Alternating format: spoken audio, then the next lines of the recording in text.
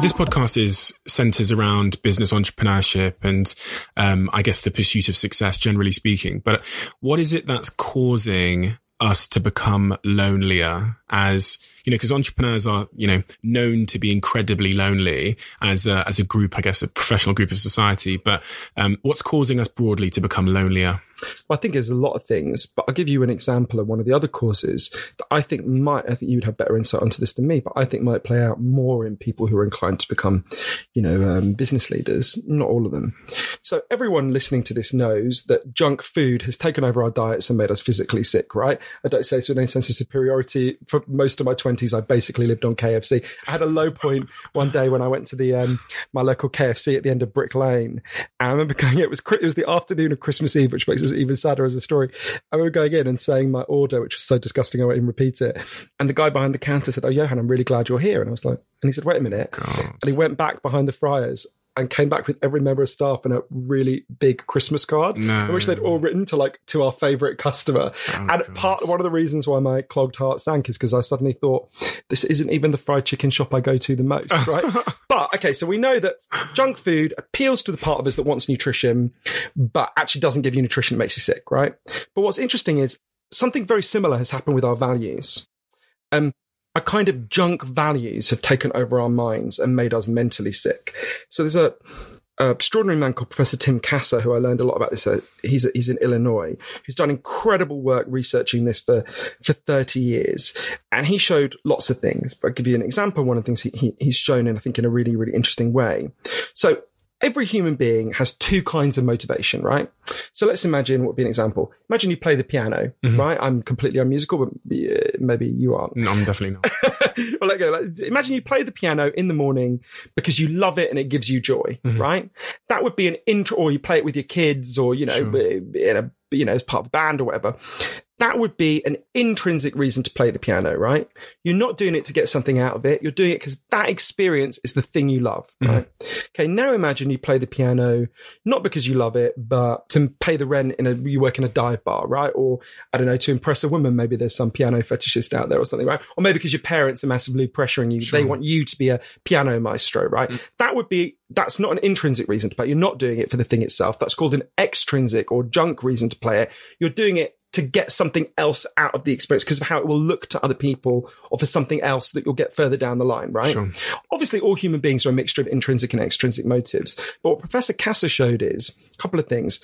Firstly, as a culture, we have become much more driven by these junk values. We've become much more obsessed with doing things and driven by doing things because of how we'll look to other people in a kind of a cheap way, because of money, because of status, right?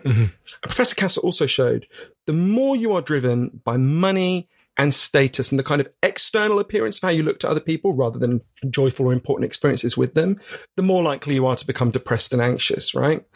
And I think this is one of the most difficult factors to think about, because I could think about how much it played out in my own life. I know you obviously do a lot of work with social media. I think social media drives us so much to be driven by these junk values, right? I think all the time about, I've got 3 teenage nephews and a teenage niece. I think I've got 2 godchildren who are just on the cusp of starting social media.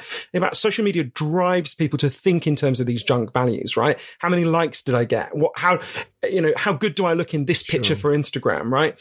The more you are driven in those directions, the more unhappy you will become. And there's a kind of deeper reason for that, which connects a lot of the causes of depression and anxiety that I write about in my book, Lost Connections, which is everyone listening to your show knows that they have natural physical needs. Obviously, you need food, you need water, you need shelter, you need clean air. If I took them away from you, you'd be screwed really quickly, right?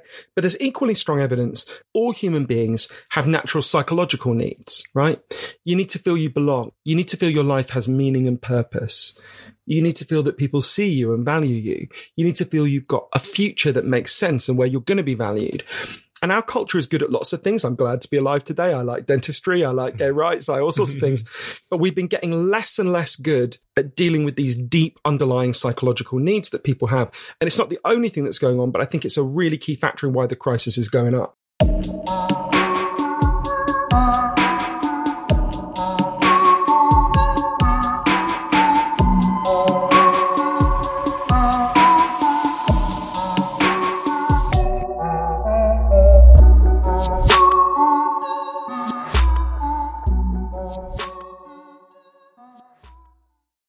You are always one decision away from taking your business to the next level. And a decision that's helped me to transform my business is moving over to NetSuite, who I'm excited to say are a sponsor of this podcast. If you don't know already, NetSuite is the #1 cloud financial system, bringing accounting, financial management, inventory, HR into one platform and one source of truth. It's reduced IT costs because it lives in the cloud, so you can access it from anywhere. And the cost of managing and running multiple systems because it's in one unified business management suite. My team and I don't have to worry about tasks being manual and clunky. And it means that I can be more efficient and to focus on more important things like bringing you the best episodes and guests on this show. So I become one of the 37,000 companies that have already made the move over to NetSuite. NetSuite has extended its one-of-a-kind flexible financing program for a few more weeks. So head to netsuite.com/Bartlett for a free product tour. Back to the episode. You are always one decision away from taking your business to the next level. And a decision that's helped me to transform my business is moving over to NetSuite, who I'm excited to say are a sponsor of this podcast. If you don't know already, NetSuite is the #1 cloud financial system, bringing accounting, financial management, inventory, HR into one platform and one source of truth. It's reduced IT costs because it lives in the cloud, so you can access it from anywhere. And the cost of managing and running multiple systems because it's in one unified business management suite. My team and I don't have to worry about tasks being manual and clunky.